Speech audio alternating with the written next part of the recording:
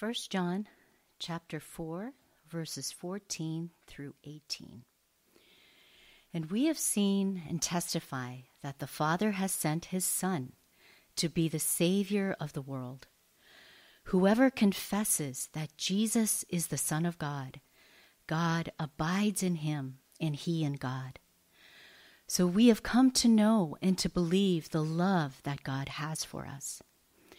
God is love, and whoever abides in love abides in God, and God abides in him. By this is love perfected with us, so that we may have confidence for the day of judgment, because as he is, so also are we in this world. There is no fear in love, but perfect love casts out fear.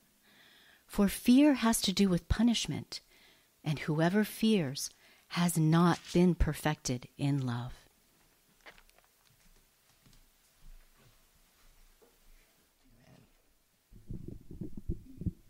That's the reading of God's Word. You may be seated.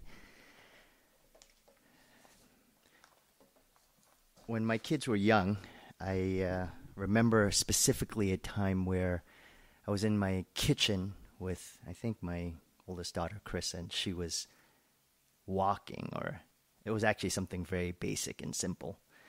And as she was walking, I just remember saying to her, "Be careful, be careful." And for the first time, it just hit me that I had this sense of fear that came out of nothing. In other words, she wasn't doing anything that was dangerous. It was, maybe there was something on the floor, I don't know. It was something very basic. And suddenly it really dawned on me that within me, internally, there was fear that had been there for a long time. You know, we read from Psalm 23.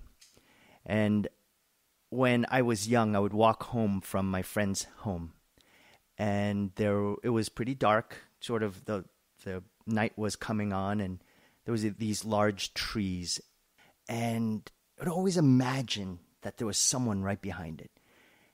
And I would start reciting to myself Psalm 23, even though I walked through the valley of the shadow of death, I would fear no evil. Because there was a lot of fear in me. When my parents took me to the World Trade Center, went to the top, I was about 4 or 5 years old, and I couldn't stand near the window because it just seemed so frightful. Needless to say, there was a lot of fear in me, and multiple areas. I could go on and on about this. But what I came to realize is that was deep down in my soul. And without even recognizing it, when I had my own child, it became so easy to convey that without even recognizing that it was a part of who I was. And so that fear led to behavioral patterns. My decision-making was impacted by that. Realizing that is so much a part of who we are, why we do what we do, is a critical part of the beginning process of being freed from fear forever. In this passage, in 1 John chapter 4, verses 14 through 18, John really lays out for us how we can be freed from fear, that it is possible to throw out or cast away fear forever and ever. And I'm going to talk about 2 ways in which John lays out for us how we can cast out fear. The first comes from verse 17, that we have a confident love which casts out fear. And the second is in verse 18, we have a perfect love that casts out fear. So first, let's look at verse 17, this confident love that casts out fear. By this is love perfected with us, so that we may have confidence for the day of judgment, because as he is, so also we are we in this world. It is possible that at the last day, when we stand before the Lord in judgment, to actually have confidence, to not be afraid on that last day. If you can, I don't think any of us can even come close to imagining that day where all the hosts of heaven and all the people of all time, of all history, are gathered preparing for that day of judgment. And how can I stand before that great day, that great moment through Christ, who is the eternal judge, stand with confidence? John says that we can stand with confidence because we know we have been loved with an atoning, never failing, assured love that has been proven and promised and worked by the cross of Christ. We see this by that first phrase in verse 17, by this. So that phrase shows us that something has happened to make this what he's about to say possible. And we've covered a lot about what that something is. And let's look again at verses 14 through 16. We read it, and we're going to read it again. We studied it last week. And we have seen and testified that the Father has sent his Son to be the Savior of the world. Whoever confesses that Jesus is the Son of God, God abides in him, and he in God. So we have come to know and to believe the love that God has for us. God is love, and whoever abides in love abides in God, and God abides in him. This love is only possible because Jesus loves us first. It's a love relationship. By nature, God is love, and he's proven it, and he shows it positively. He does it by, as we learned last week, by giving and sending his Son. And because God loved us so deeply, he wants love in return. That is to say, it's a love relationship. It's not an unrequited love. God isn't there in some sort of drama where he loves us, but we don't love him back. That's not what this love is like. It's a mutual love. And God wants us to love him in return. But you might be thinking, I actually have a hard time loving God like that. I'm selfish towards him. Maybe you feel as though you have failed him miserably time and time again, despite his love for you. Maybe you haven't desired to spend that time with him as much as you would love somebody else, a person. So too, God is a person. And perhaps you're wondering, does God still love me? Because you don't seem to love him back. God, who is love, who sent his Son as Savior, he did so despite our lack of love for him. He does the work. And we see this through these words. If we look at it again in verse 17, by this, love is being perfected with us. I mean, that's really the right way to translate that. It's not that love perfected with us. It's God's love is being perfected with us. And that's a truth. It is passive, and it is present, and it is ongoing until perfection. So the idea of it is that God is doing, we are the receivers, the benefit, passive receivers. We're not doing anything to gain his love. God is perfecting, and we're being perfected over time. And eventually, the very word perfect shows us what the end goal, end result is, that there is going to be a time where we will be perfected in his love. It's going to happen until it's completed, and nothing is going to stop that. Thankfully, not even you and I can stop God's love being perfected in us. He's shaping our hearts. If you are in Christ, as we saw, if you've confessed Jesus as Lord, if the Holy Spirit is doing a work in you, then over time, he is perfecting this love in you for him. And how do we see this happening? What is the practical way we see this? What does it look like?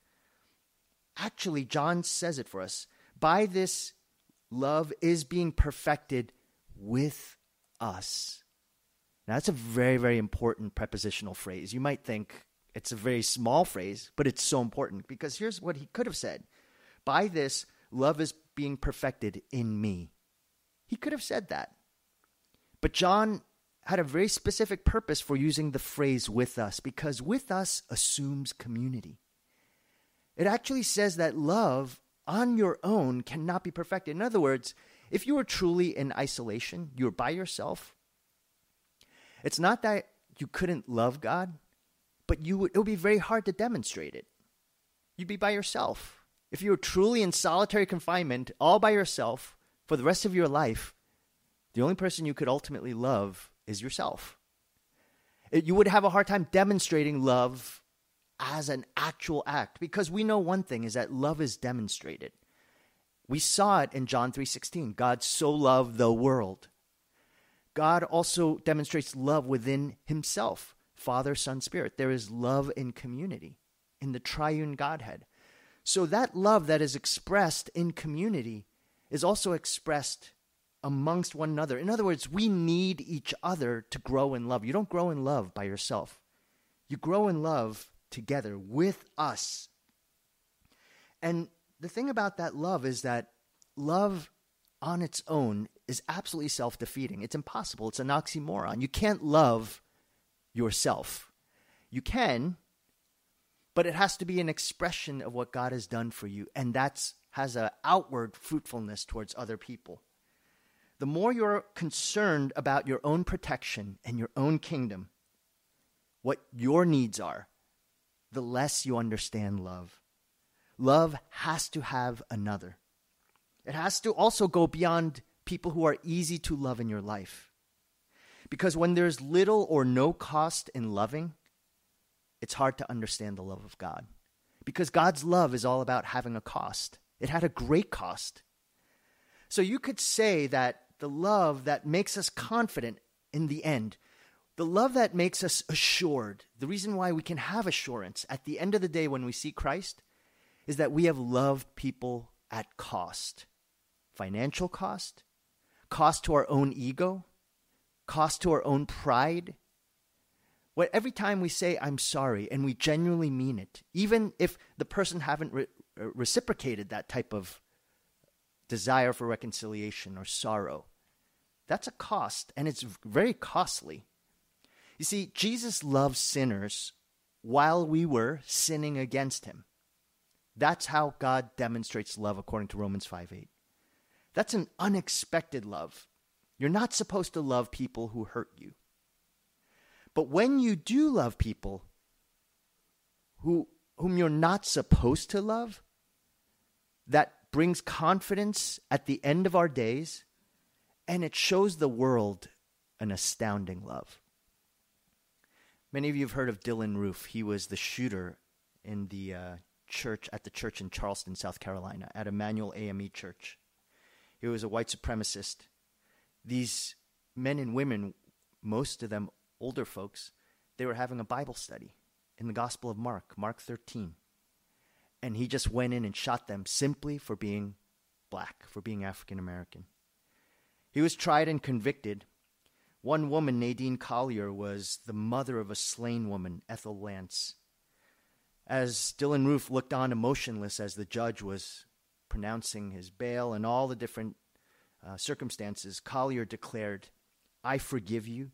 You took something very precious away from me. I will never get to talk to her ever again, but I forgive you and have mercy on your soul. You hurt me. You hurt a lot of people, but if God forgives you, I forgive you. Liberal commentator and self-proclaimed atheist Charles Cook, after hearing those words, wrote, I am a non-Christian, and I must say, this is a remarkable advertisement for Christianity. That's a love that will stand the test of time, can be confident at the end of the days, and influences the world. Jesus says in John 13:34-35, a new commandment I give you, love one another. As I have loved you, so also you must love one another. By this, all men will know that you are my disciples if you love one another. This is the love that gives you confidence on the last day. You will know that you will be with Jesus forever when you love this way. So that confident love, it drives away fear. You don't have to quake in your boots when you see Jesus before the judgment throne. You will go with confidence. Second is perfect love casts out fear. Verse 18, there is no fear in love, but perfect love casts out fear, for fear has to do with punishment. And whoever fears has not been perfected in love. We've already gone into great detail as to what this perfect love looks like, again, when we studied the previous verses in 13 through 14 and 15. And it's now a perfect love that casts out fear, meaning everything has been done for you. Everything has been given to you by God, who is love, who by nature, by definition, his character is love. And that love assures you that you are secure forever. And so what does that look like for us?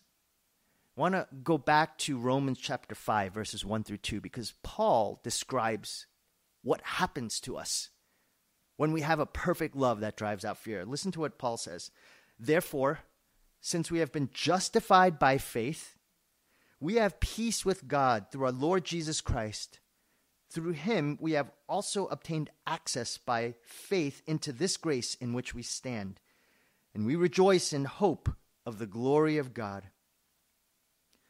Paul, in the first part of chapter 5, verse 1, essentially describes everything that John has described in verses 13 through 15. That we have been justified by faith. The cross of Christ, what Jesus has shown us at that cross, when we believe, when we are justified, when we are made righteous, when we are declared righteous, that actually is the freedom by which we stand. Through the cross, the perfect expression of God's love, what is the end result of that access, of that love?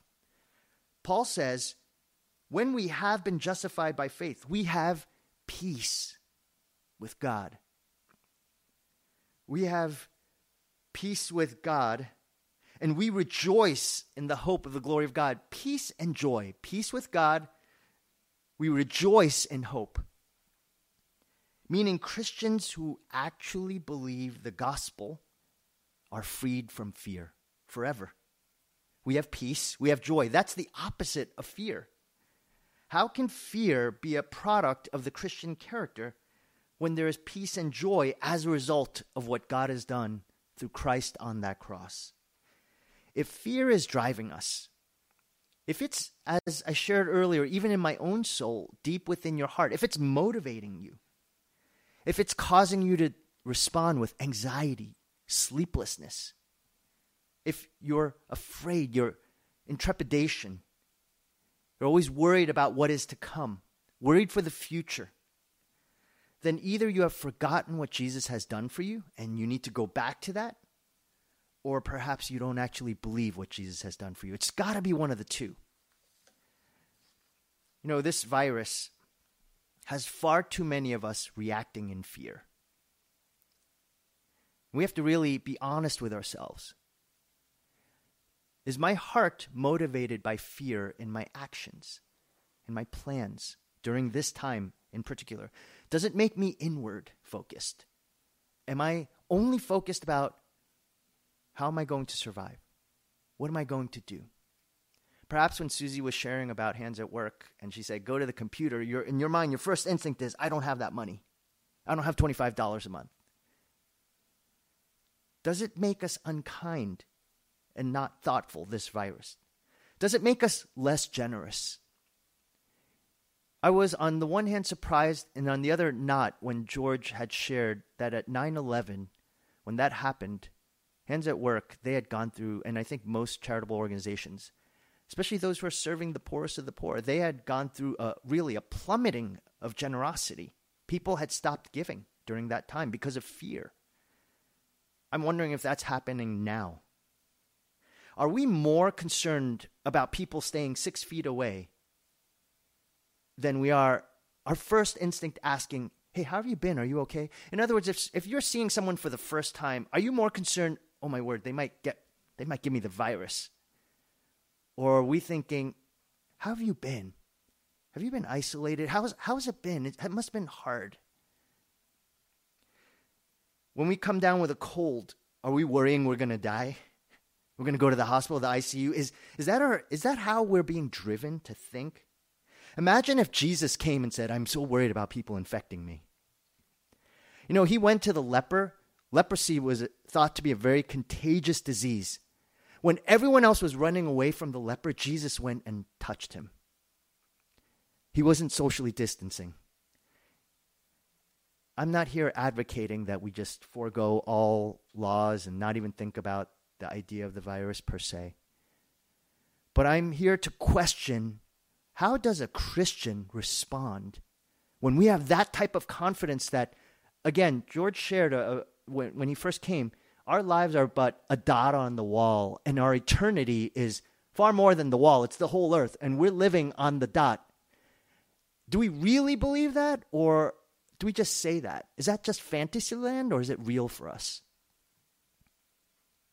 This virus is activating much more than the symptoms of our physical bodies. It is activating the spiritual symptoms of our idolatry. It's showing, what do we really worship? We really worship ourselves, our health, our money, our job, our career. You see, fear, according to John in verse 18, has to do with punishment. Do you see that in verse 18? Fear has to do with punishment. You know that word punishment? It's used only one other time in the Bible, in the Greek. Matthew chapter 25, verse 46. Listen to how Jesus uses that same word. And these will go away into eternal punishment, but the righteous into eternal life. Fear at the core is always the fear of death, which is the fear of loss of control, loss of security, loss of freedom, loss of you. But what if that fear is gone forever? That's what John says happens when you trust in Christ and all that he has done. Fear, that type of fear, has to do with eternal punishment. When you know that that is gone, then you can actually live in freedom of fear. It is possible. But we have to believe that Christ, what he accomplished at that cross, frees you forever, for an eternity. Now, there is a place for fear, a right fear. Having a right fear actually does give you security, freedom, joy, and it replaces what this fear speaks of, the servile fear that enslaves you. What is this right fear? The Bible describes it, especially in Proverbs and all throughout, as the fear of the Lord. Proverbs describes that as the beginning of wisdom. When we have the fear of the Lord, we act, live, think wisely. When we do not have that fear, we live, according to the Proverbs, foolishly. We become a fool. See, there's only two ways to live. You're either wise or a fool, and wisdom starts with the fear of the Lord. Foolishness starts with the fear of the world. And there are two essential types of fear. One is this idea of terror and dread. Second is reverence and awe. Those are the two major categories of fear. When it comes to God, you might think it's all about reverence and awe, but we're supposed to have terror and dread too. And that's not necessarily a bad thing. It's actually a good thing that we have terror and dread of God. Now, why is that the case? We need both, actually. That is to say that you cannot have a reverent awe of God without a terror and dread of God. See, this type of fear destroys the fear of punishment and death. Well, let me explain. First, we'll go to a response of that type of terror and dread fear. That happened to Adam right after he sinned. Genesis chapter 3, verse 10 describes it this way. When Adam sinned, he said this to God, I heard you walking in the garden, and I was afraid. I was in terror. I was naked, so I hid. He obviously hid because he was in terror. He was in dread.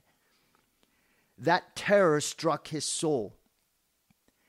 And the question that we might have is, does God really want me to be in terror of him, to be in dread of him? May I say that without that terror and dread of a holy God, we would never be in awe of him. We would not revere him. We would not respect him. I had a biology teacher in high school, my freshman year. In high school, I went to an all-boys Catholic school. He was an alumni of the school, and he was an all-star linebacker, state. He was excellent at his position. So you would think someone like him, an all-star linebacker, having him as a teacher, we would all be in terror and dread. The problem with him, though, is that he wanted to be everyone's friend. He wanted to be relatable. And anyone who knows, if you've ever had a teacher who wants to be cool, they end up being not cool. If they want to be relatable and everyone's friend, they end up being no one's friend.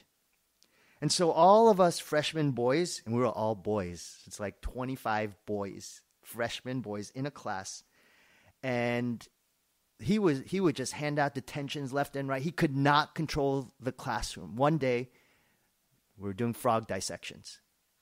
He stepped out of the lab for a few moments, and we all started throwing frog parts at each other. Everyone started hanging frog parts everywhere. As soon as he walked in, there were frogs everywhere, parts. We had parts all over our bodies. It was terrible. You know, that actually ended up being the last year he ever taught again. It's sad. It says a lot about the sinfulness of boys. Just read Lord of the Flies and you'll see what that can be like. But here's the problem with that man, that teacher. He tried to be everyone's friend, relatable, and no one feared him. Even though he was a big man, he never used it. No one feared him. There was no respect, no reverence, no awe. And without that respect, we couldn't learn. We couldn't grow. We couldn't come to enjoy learning. We never actually came to learn anything. Do you really want a God whom you have no terror over? That God could not help you in times of trouble. If God is just like you, weak, struggles, someone you can sort of put your arm around and say, hey, dude, what's up? How you doing? If that's how you want God to be, then God can't help you. Trust me, when you are in trouble, you want a big, powerful, strong God whom you have terror over, whom you tremble over. Maybe we're not afraid of the day of judgment because we just don't think it's going to be all that bad. We have a hard time imagining that day. Ignorance is bliss. Or in this case, ignorance is non-existence.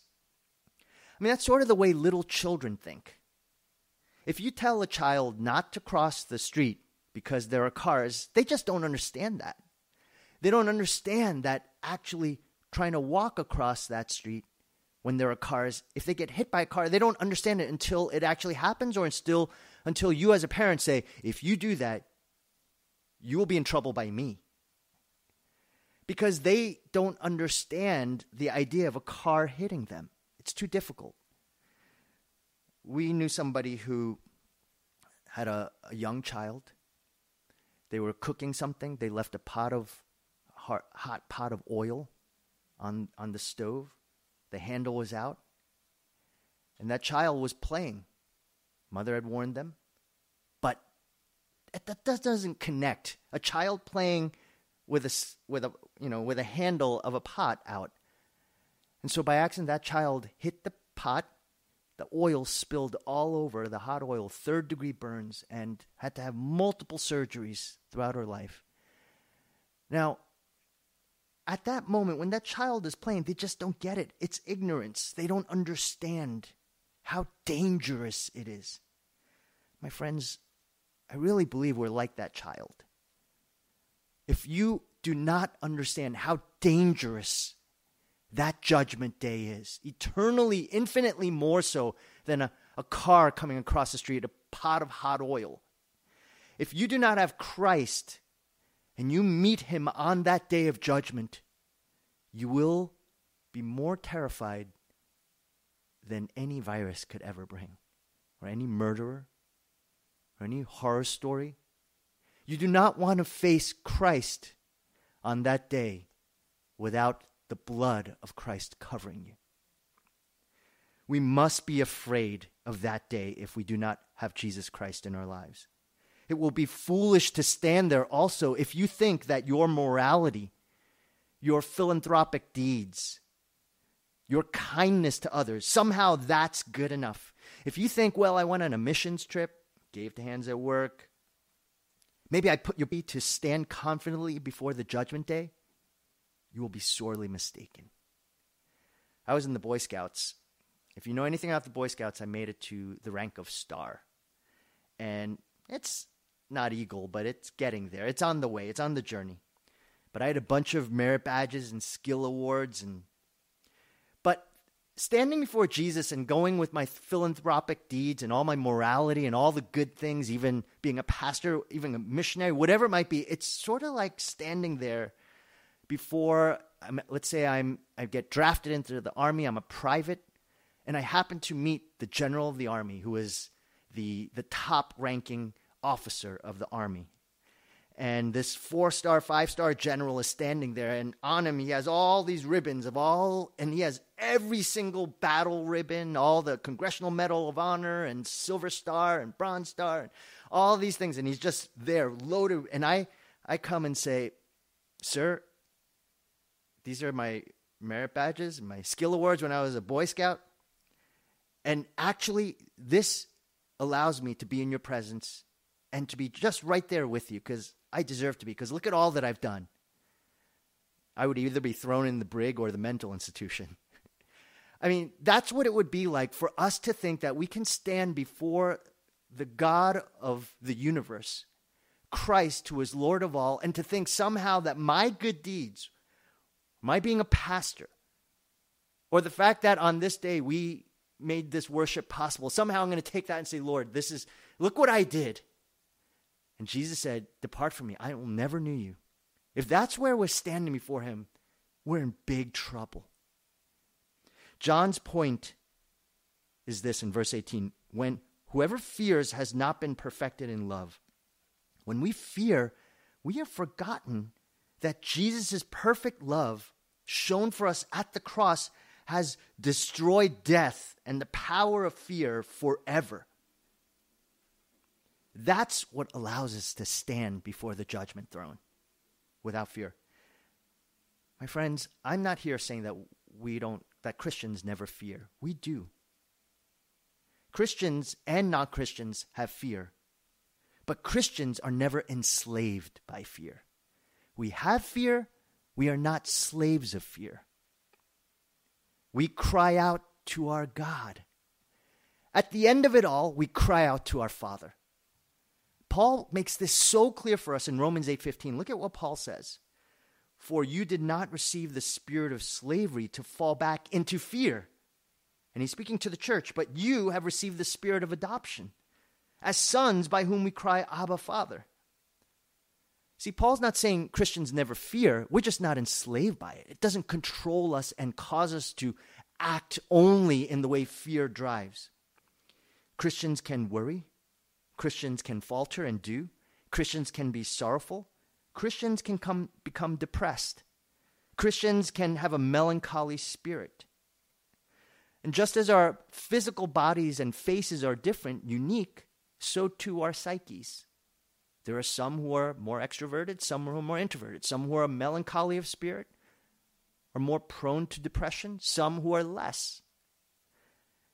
But the difference is from an enslavement of that type of expression to someone who's freed, is that at the end of the day, when you present God's word, and I can't say this more strongly than ever before, the Christian, you can always say, "Here's God's word." And they won't turn back away from it.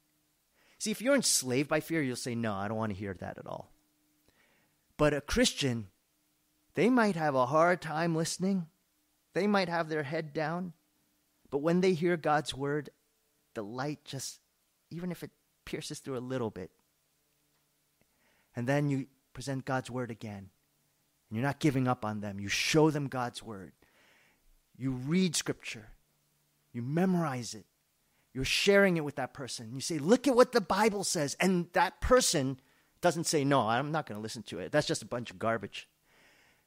Instead, they might not first receive it, but the Holy Spirit is prompting them, the conscience, and it's bringing them back to God's word. That's why it is so important. George spoke a lot about rhythms. The rhythm of God's word regularly, every day.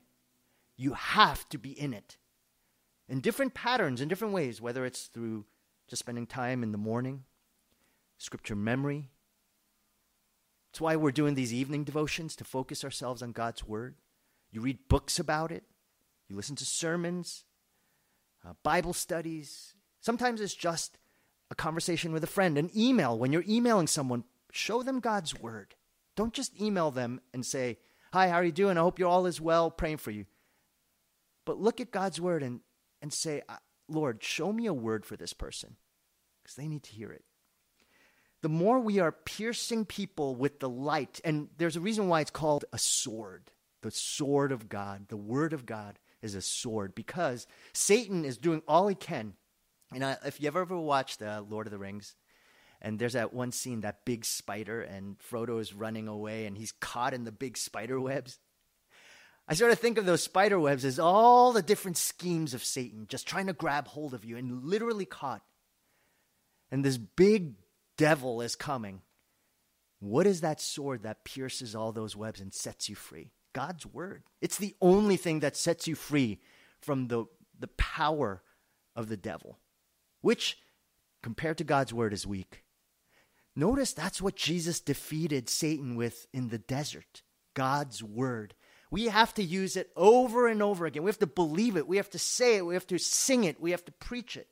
And when we do, regardless of where our psyche is on the spectrum of whether we're more melancholy of spirit and therefore more prone to areas of depression, or maybe we're more joyous, or maybe we're just more bright, and it just happens to be our inclination. But I tell you, it doesn't matter where you are, we still all need God's word. It frees us, it penetrates our soul. And you know what it does? It helps us to overcome. Look at what Paul says in 2 Corinthians 4, 7 through 10. But we have this treasure, God's word, the gospel, in jars of clay, and that's us, our bodies, to show that the surpassing power belongs to God and not to us. We are afflicted in every way, but not crushed. Perplexed, but not driven to despair. Persecuted, but not forsaken. Struck down, but not destroyed. Always carrying in the body the death of Jesus, so that the life of Jesus may also be manifested in our bodies.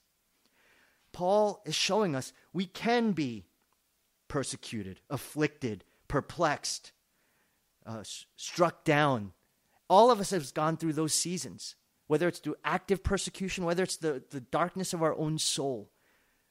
But God's word penetrates, and it never allows us to sink to the bottom. We are, as Paul says, by God's surpassing power, we've overcome. What is that surpassing power? Christ on that cross, the deliverance of our souls eternally forever. And because of that, we can cry out. You know what keeps us from being enslaved? We cry out to the Father. He is our Father. We are sons and daughters. We are freed. We can cry out to him. And look at what Paul says in the rest of Romans 8, 16 through 17.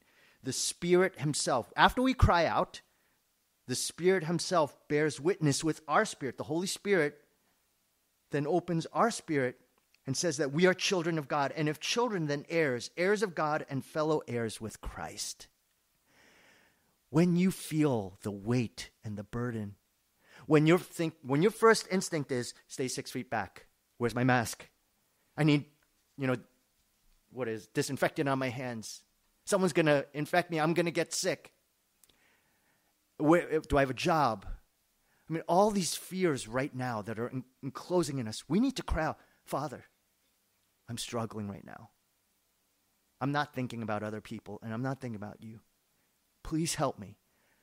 And Paul says that when we cry out like that, the Spirit comes, bears witness to your spirit, and shows you are a child of God. You've been freed. You are an heir. You're fellow heirs with Christ because of all that Jesus has done. And the Holy Spirit says, my child, do not be afraid. I'm your hiding place. I'm your shelter from this storm. You can trust me. And the love through Christ Jesus that is being perfected in you, it casts out fear forever and ever. That's good news. Let me close with this. This verse is a very special verse for me. Perfect love casts out fear. A few years ago, I would say about 4 years ago, I was going to Africa and was going to serve on a team with a group of pastors. We were going to take an airplane. I've never ridden in a small airplane. And it was going to go from Zambia to Zimbabwe. And like I said, I went to the World Trade Center 4 years old, scared of heights. Have you ever ridden in a small airplane? It was a 5-seater or a 6-seater, small Cessna. I mean, you could see everything down below. And so about a few weeks before my trip, I had a nightmare. And in this nightmare, basically everything around my house was destroyed. A tornado had come and destroyed everything. And I was in my house, and I could see my wife, and I went to go pull her out. And then I woke up, and I was sweating, and I was just nervous. And the first thought that came to my mind is, I'm going to die on that plane. I'm going to die. There was a fear that was gripping me, and I really felt that. Well, anyway, went to Africa. Was in first we were in South Africa. Actually, no, we were in Zambia, and I had shared this dream with George, and I said, George, I just had this dream, and I don't know if the Lord's trying to tell me something. I have many crazy dreams, and then most of them, 99.99%, never come true. So I don't put too much stock in my dreams. But for some reason, this dream felt so real, so spiritual, that I thought, I'm definitely going to die on this trip. And it's going to be on that plane. And so on top of that, I actually got physically sick on that trip, almost with this case of people would have thought I had coronavirus then if there was this thing going on. I was flattened. I was having nightmares, all sorts of digestive problems. Anyway, and I told George, I had this dream. Here's what happened. And he said to me this, and I'll never forget it. He said, Sam, the Lord says, perfect love casts out fear. And I have always found that God never, ever does things out of a sense of dread of events or of people. He never utilizes that to change you. And when I sat back and thought about that, I realized that is absolutely true. God doesn't use our fears as if to say, I'm going to use this as a weapon against you to make you feel better about yourself or to be bold. God uses himself. He always shows us himself, his character, his nature. Until we understand that it's that perfect love of what he gives to us, then we don't actually walk out in fear. We walk out with, as Paul says in Romans 5, with peace and joy. That's the fruitfulness of the Christian heart. We should be afraid, have a fear, a right, reverent, awful fear of God. And when we do that, we are freed from all the world's fears forever and ever. And I tell you, I didn't die on that plane. Everything was okay. I made it, came back. And what George did say to me was, he came back a day later and he said, Sam, as I was running, I felt as though the Lord was, he said, I don't usually have these visions, but I felt as though the Lord had a word for me for you. And it was, it's not about your physical body, but the church is going to go through a time of trial. And that actually did happen around that time. And so, but with that, I wasn't afraid because the Lord is my rock, my fortress. He gave his life for me. He gave his life for you. You don't have to be afraid. I hope, Wellspring, at this time, we become more generous than ever before, more faith-filled. Our first response isn't, how can I protect myself? Our first response is, how can I serve you? How can I love you more? How can I show Christ more? When we do that, we show we really are children of the Lord. Let's pray together. Father, we give thanks and praise because you are good. You're faithful and just. I pray for those who perhaps have been trapped by fear. It's the enemy's schemes to control, to keep us locked, and especially distant from you, and not really trusting in your word. Oh Lord, I pray that this season there would be more people in your word than ever before. more people who are looking to it, who are desperate and hungry for it. And we would use it in this fight of faith. I pray that we would have a generous spirit because we have peace with God through our Lord Jesus Christ. I pray that we would have a servant heart. I pray that we would be faith-filled no matter the circumstances that will come our way. So, oh God, I pray that you would cause us to see that, Jesus, you came even though it was at such a great cost. That didn't stop you from coming. That didn't stop you from visiting, from caring, from loving. You touched the leper, even though everyone around you probably shrieked with horror because no one came that close to someone with an infectious disease. But Jesus, thank you that you came to us with our infectious hearts that are so corroded. We're so disgusting. And yet, Jesus, you still came. You loved us while we were still sinners. Cause us, O Lord, to have a right perspective at this time. We need it so much. And so we thank you, Lord, that you are with us. You haven't left us alone. In Jesus' name we pray. Amen.